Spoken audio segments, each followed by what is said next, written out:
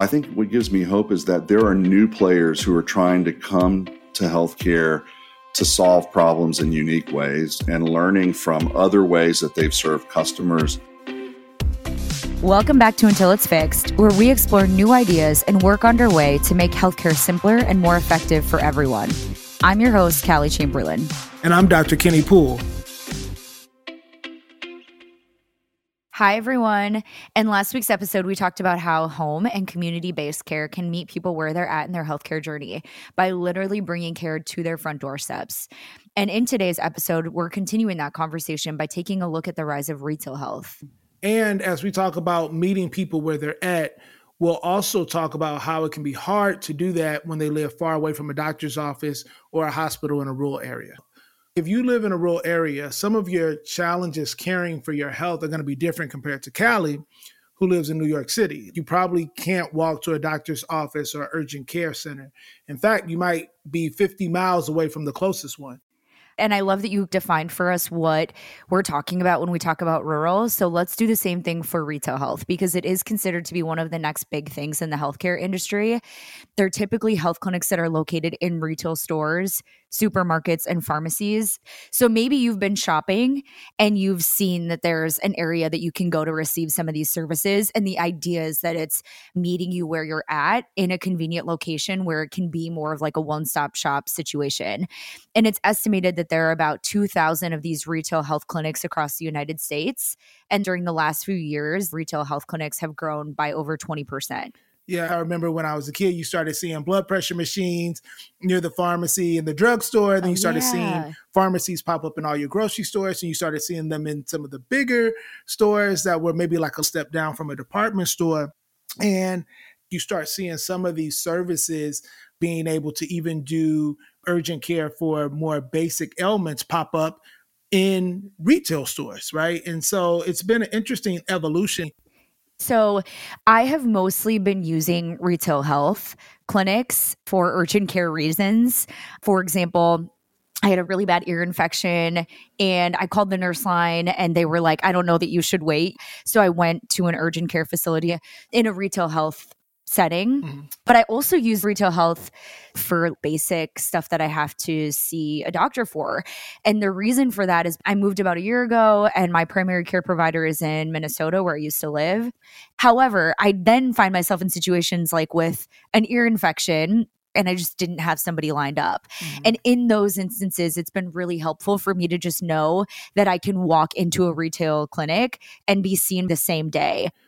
What's interesting is that you're saying this as somebody who lives in New York City. And what you're speaking to is the challenge with access to basic primary care and then also urgent care or basic foundational care that exists in our healthcare system. And that lack of access is starting to parallel urban communities and cities, suburbs even, with what rural communities have been dealing with for a long time, right? And all we're seeing with retail clinics is somebody raising their hand and saying, you know what? I got all of you guys, right? I got something for all, because these big box stores and franchises, these drugstore franchises, they're everywhere, right? So we can take care of you whether you're in New York City or we can take care of you whether you're in rural America. Exactly. So let's start by talking to someone who knows a lot about retail health. I had the chance to talk to Dr. David Carmouche, who is the Senior Vice President of Omnichannel Care Offerings at Walmart, and he had some really interesting insights to add to this conversation. Let's listen in.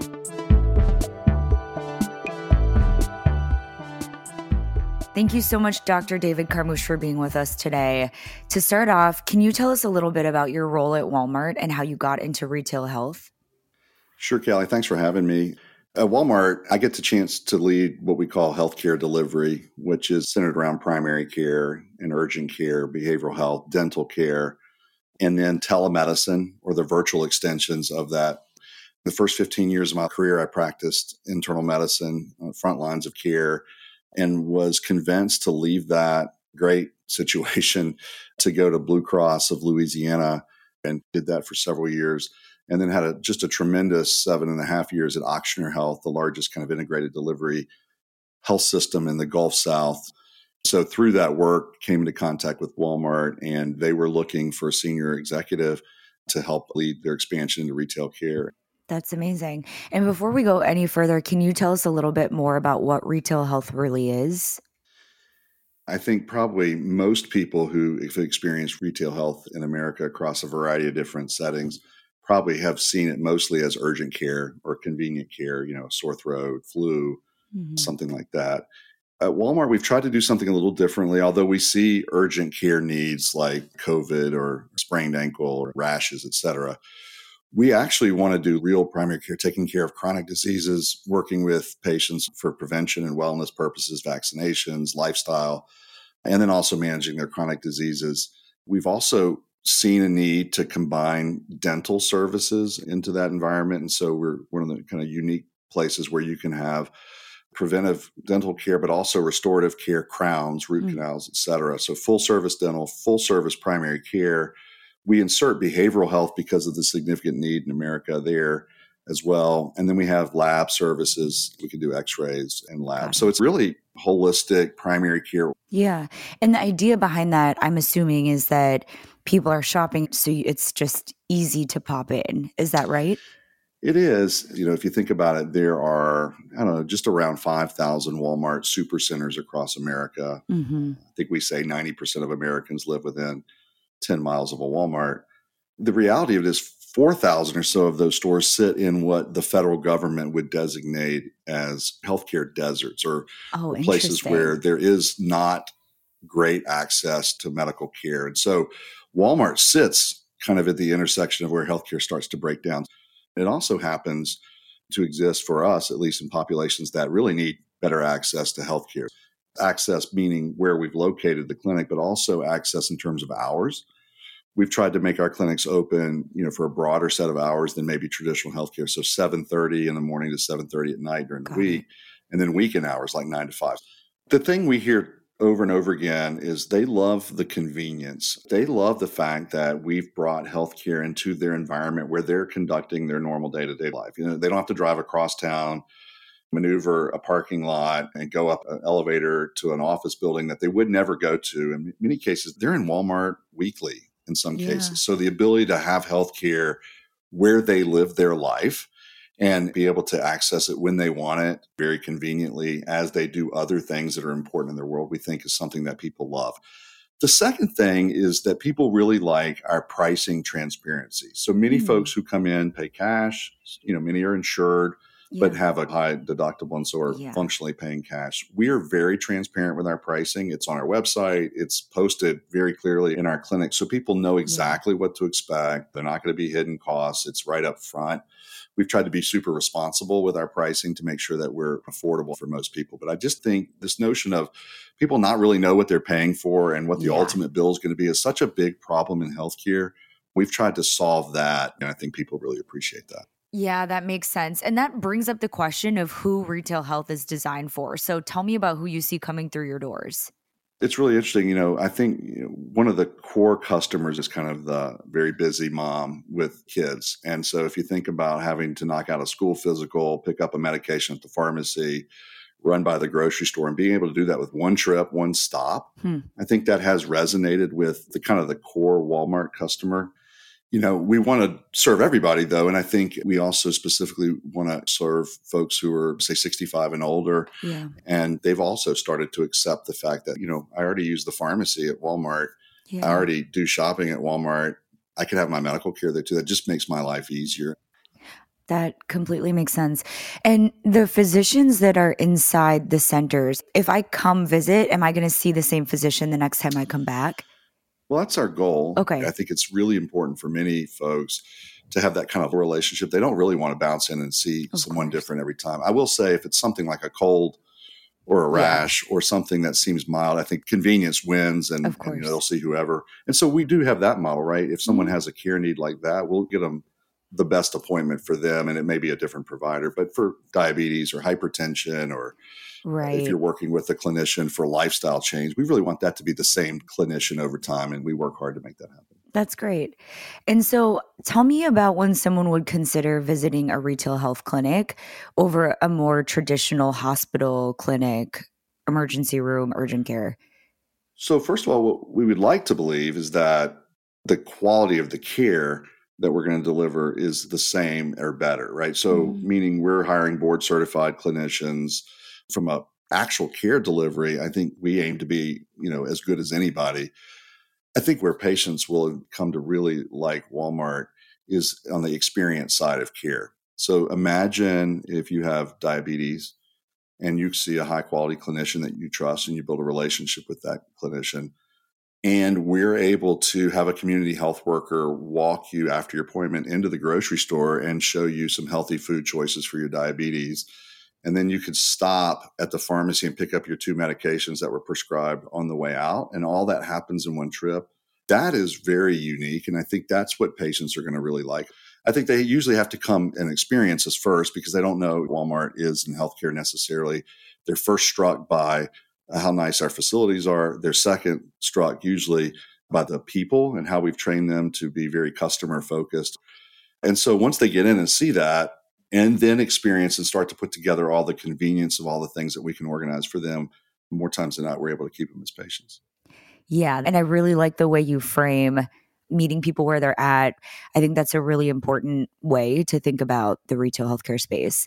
Where do you see this industry moving in the future? Well, the key is, can retailers be successful long term in healthcare delivery? Most of the retailers are for-profit organizations, so they don't do healthcare to say drive more people into a Walmart. We're doing healthcare because we feel like it's a pain point for our customers and it's not being solved, and we want to contribute to that solution. But to do it at scale, to do it across the country with not 80 clinics like we'll have at the end of next year, but with hundreds or maybe thousands of clinics, we have to have a model that works economically, that's sustainable. So I think the pivot you'll see in retailers is this pivot to what we call value-based care, where we take responsibility for the full healthcare costs of patients who want to seek care from us. And therefore, the way we work economically is that we keep people healthy. If they don't need expensive healthcare services, then we can support our growth. So it forces retailers to be really good at not just convenience, but actually being really good at helping people live healthier lives. I think that's going to be the big pivot. And so that's what we're really excited about. And we're trying to do that from the beginning so that is not something we wait to learn. Amazing. Tell us a little bit more about the Walmart and United Health Group partnership. So this is just so exciting to me personally. I believe that unlocking value in healthcare for a customer is not going to be done easily by any one sector of healthcare. It's going to be when different parties come together and combine their strengths to kind of special things. And so I think this is one of those for United Health Group and Walmart to embark on a 10-year relationship. First of all, it's really interesting. I don't think either company has done something that long at that scale. And so the agreement allows us to plug into Optum's data and analytics and tools and best practices to help accelerate our performance. And so I feel really good about our opportunities to work together to do big things for American healthcare. Amazing. Thank you so much. Let's move into the lightning round. The first question is, what gives you hope? Well, I think what gives me hope is that there are new players who are trying to come to healthcare to solve problems in unique ways and learning from other ways that they've served customers and bring not only that capability and knowledge to healthcare, but also bring dollars and investment to healthcare to unlock access and to reach down into communities and focus maybe a little bit more, not just on care, but also the other things that drive your health and well-being, like your social situation, your ability to access healthy foods, the safety of your neighborhood, your ability to get employment, solving many of those other factors that can help people live healthier lives. So all of that together gives me great hope. And who is someone who's inspired you or had a really big impact on who you are today? Wow, there are lots, but you can't not give this one to your dad, right? So my father at age 42 made a very courageous decision to totally pivot his career. And he's 82 now and thankfully in good health and still runs his business. When I was faced with this decision of staying in practice for 30 years or pivoting after 15 into healthcare management, I got some inspiration from him and his experience and how courageous he was to do that and how it paid off for him. And I think that gave me a little bit of the confidence to make that shift. And you and I wouldn't be sitting here talking to each other. So I'm very, very thankful for both his experience as a son, but also the example that he gave me professionally. Amazing. Thank you so much for joining us today. Thank you for having me. I appreciate it, Kelly.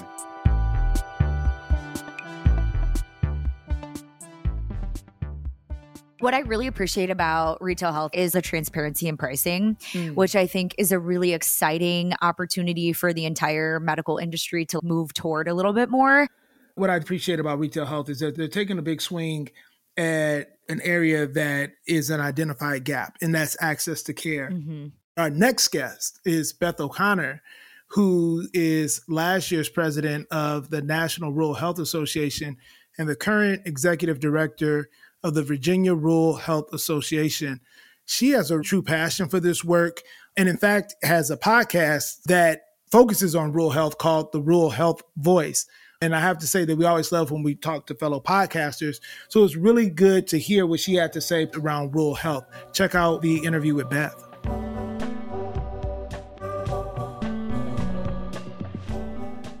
Thank you so much for being here, Beth. To start us off, can you share with us a little bit about what inspired you to get into this line of work and what your role is?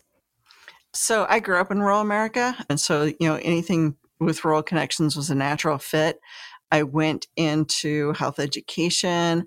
I had worked in a tobacco control program in Arizona, helping people quit smoking.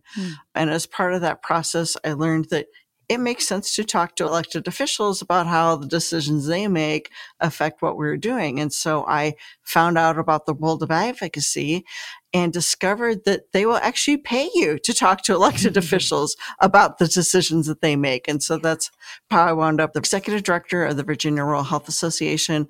I'm in the immediate past president of the National Rural Health Association.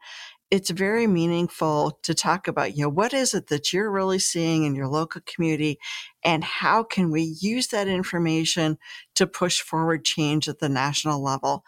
If you're interested in rural health advocacy, the National Rural Health Association events are amazing resources and opportunities to meet other people who are really working hard to make a difference, both in their local communities and on the broader level. That's amazing, Beth. You have a really interesting background. Can you tell us a little bit more about the podcast? The Virginia Rural Health Association launched our own podcast in 2018. This was an idea that one of my board members had that I was less than excited about at the time. I didn't know a whole lot about podcasting.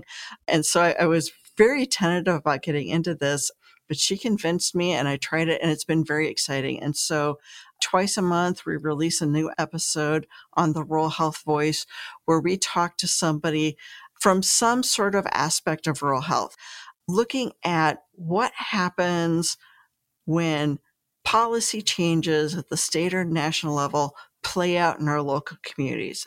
One of the things that we do a lot is try to make sure our elected officials understand how the decisions they make impact health and healthcare in rural America. And so the podcast is talking to individuals about what do you see going on the ground. That's great. As Dr. Poole said earlier, we love learning about other podcasts. So we're so happy to have you here and to hear more about your work. And at the start of the episode, Dr. Poole and I talked about what we understood rural healthcare to mean, but I'd love to hear your definition and how you define that term. It's a complicated question. It depends on how you define rural. Every federal department has their own definition. So do you use the CDC definition? Do you use the Federal Office of Rural Health Policy definition? It really just depends. Maybe that's someplace with more cows than people. I love it. That's the official definition. That's great. So can you tell us a little bit about what some of those challenges are as it relates to healthcare in those spaces? Some of that's related to infrastructure. We saw 147 rural hospitals closed since 2010. Wow. There's maybe another 600 at risk nationwide of closing. Do you have transit? Do you have grocery stores? Some of that is the economic drivers that exist in rural communities. In rural areas, usually the local economics are based on what can be extracted out of that community. Coal, timber, agriculture, those jobs are more likely to be dangerous jobs. So your accident rates are higher. We look at access. We have 25% of the population, but only 10% of the doctors. Oh, wow. So whether that's physicians, whether that's dentists, whether that's mental health providers, there are a number of rural communities that are classified as health professional shortage areas, which means there's just not enough services out there. That's really interesting because it feels counterintuitive that there's such a large population and such few providers available. What would be some of the reasons why that gap continues to exist? There's a number of things. One, if you graduate from medical school, dental school, and you have student loan debt, living in an urban area may make more sense just because your salary is going to be larger. Some of it is you might be willing to live in a rural area, but you have a spouse that the type of career they have, they can't find a job in that rural area. Some of it's strictly what makes sense for my family. Some of those gaps are due to, is there the population base in that county, in that region to support an endocrinologist, a cardiologist? So what are some of the solutions that you're seeing? There's, we can talk this all day. There's as many different variety of solutions as there are problems. One potential solution is to have programs which encourage middle and high school students to consider healthcare careers and then support them in their educational journey. Can we make sure they know about the variety of healthcare careers that are out there? If you ask a fifth grader, hey, do you want to go into healthcare and when you grow up? They think of that as doctor, nurse. They don't know about the full spectrum of healthcare careers that are out there. So educational camps, working with providers, things like that, can help them understand what all they can go into. For infrastructure, looking at broadband access, transportation access, grocery stores to address food insecurity. This might be a local or state or national initiative to help make investments in rural communities and make sure profits derived from those rural communities are reinvested there. For the lack of healthcare providers, making sure that people understand the valuable options for living in rural communities. If you're really excited about hiking or kayaking or mountain climbing, there's some awesome options in rural communities for you if that's something you want to do. People look at rural communities and the salaries they can receive in rural communities and look at that as a limitation because generally they're going to make less money.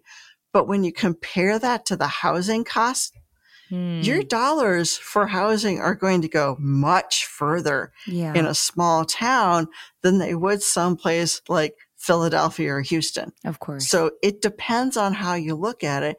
And something that I think rural communities need to do a better job of is selling their local community, making sure potential healthcare providers know what options are available. Yeah.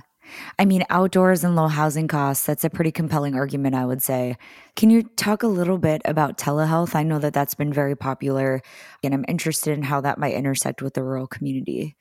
Sure. And, telehealth is kind of waved as a magic wand for a lot of people as a way to solve the access issues in rural communities.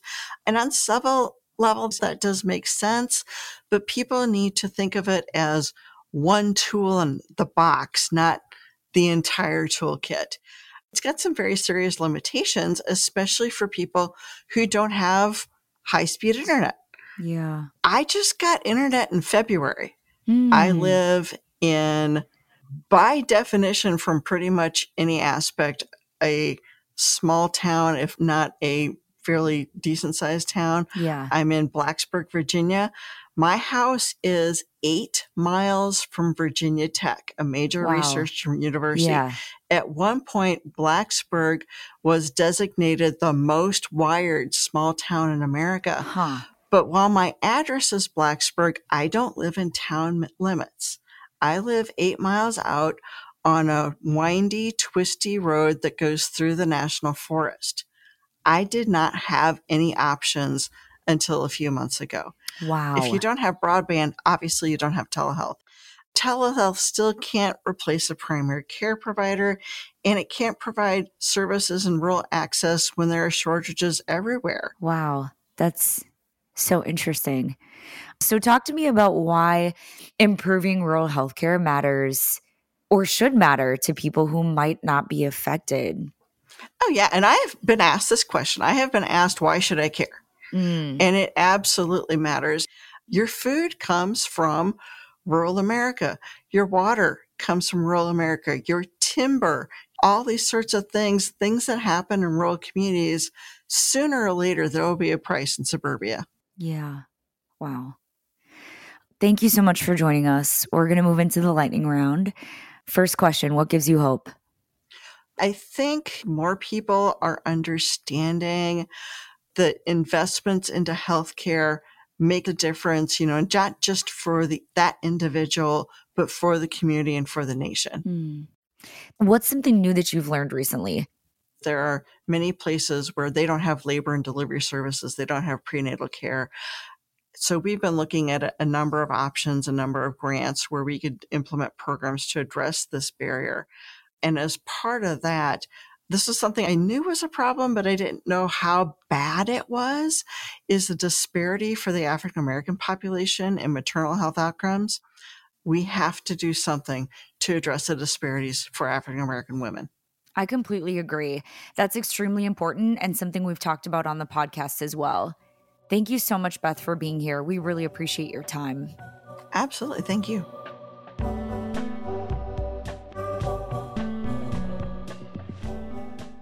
So I really liked her interview, number one, because of her passion for the work, right? And then in addition to that, she had a true understanding of the nuanced challenges of rural health communities, and not just from a stereotypical lens, which she called out, right? I think the other thing to note that didn't get lost on me is that she reflects that community. And that interview was another one of these examples that show that when providers, the healthcare workforce, sometimes even executive leaders within a healthcare space, when they come from and reflect the communities that they serve, that's why those outcomes are better, because you're not going to find anybody that's going to advocate for that community better. They may do it close to as good, but not better than she does, right? And so to me, that's a model, and that's consistent with what we see across the board as it relates to providers from specific communities and them having good outcomes and good patient experience numbers when taking care of said communities. I love that. And that's what I was thinking about too, is like the people who are inside these communities have the solutions. And it was so incredible to listen to her talk about, to your point, the nuances that you can really only understand by being a part of the community that you're trying to serve. And so I also really appreciated her perspectives. And I think that theme is a theme that's really important, especially in my work, thinking about philanthropy and communities and how we can actually serve in a meaningful way. So I love that you called that out. So thank you so much for listening. We hope you'll join us next week for our bonus episode. Imagine you're sick and it's a weekend and you have a regular doctor and their office is, most certainly closed. So what do you do? Who do you call? Where do you go? We'll get into that a little bit more and break down the options that you might have related to telehealth, visiting a retail health clinic like we talked about today, or getting seen at an urgent care center or emergency room. So that's it for today. Thank you for listening. Thank you for joining. Make sure to follow and subscribe wherever you listen so that you can get notified when a new podcast episode is live. And we'll catch you next time.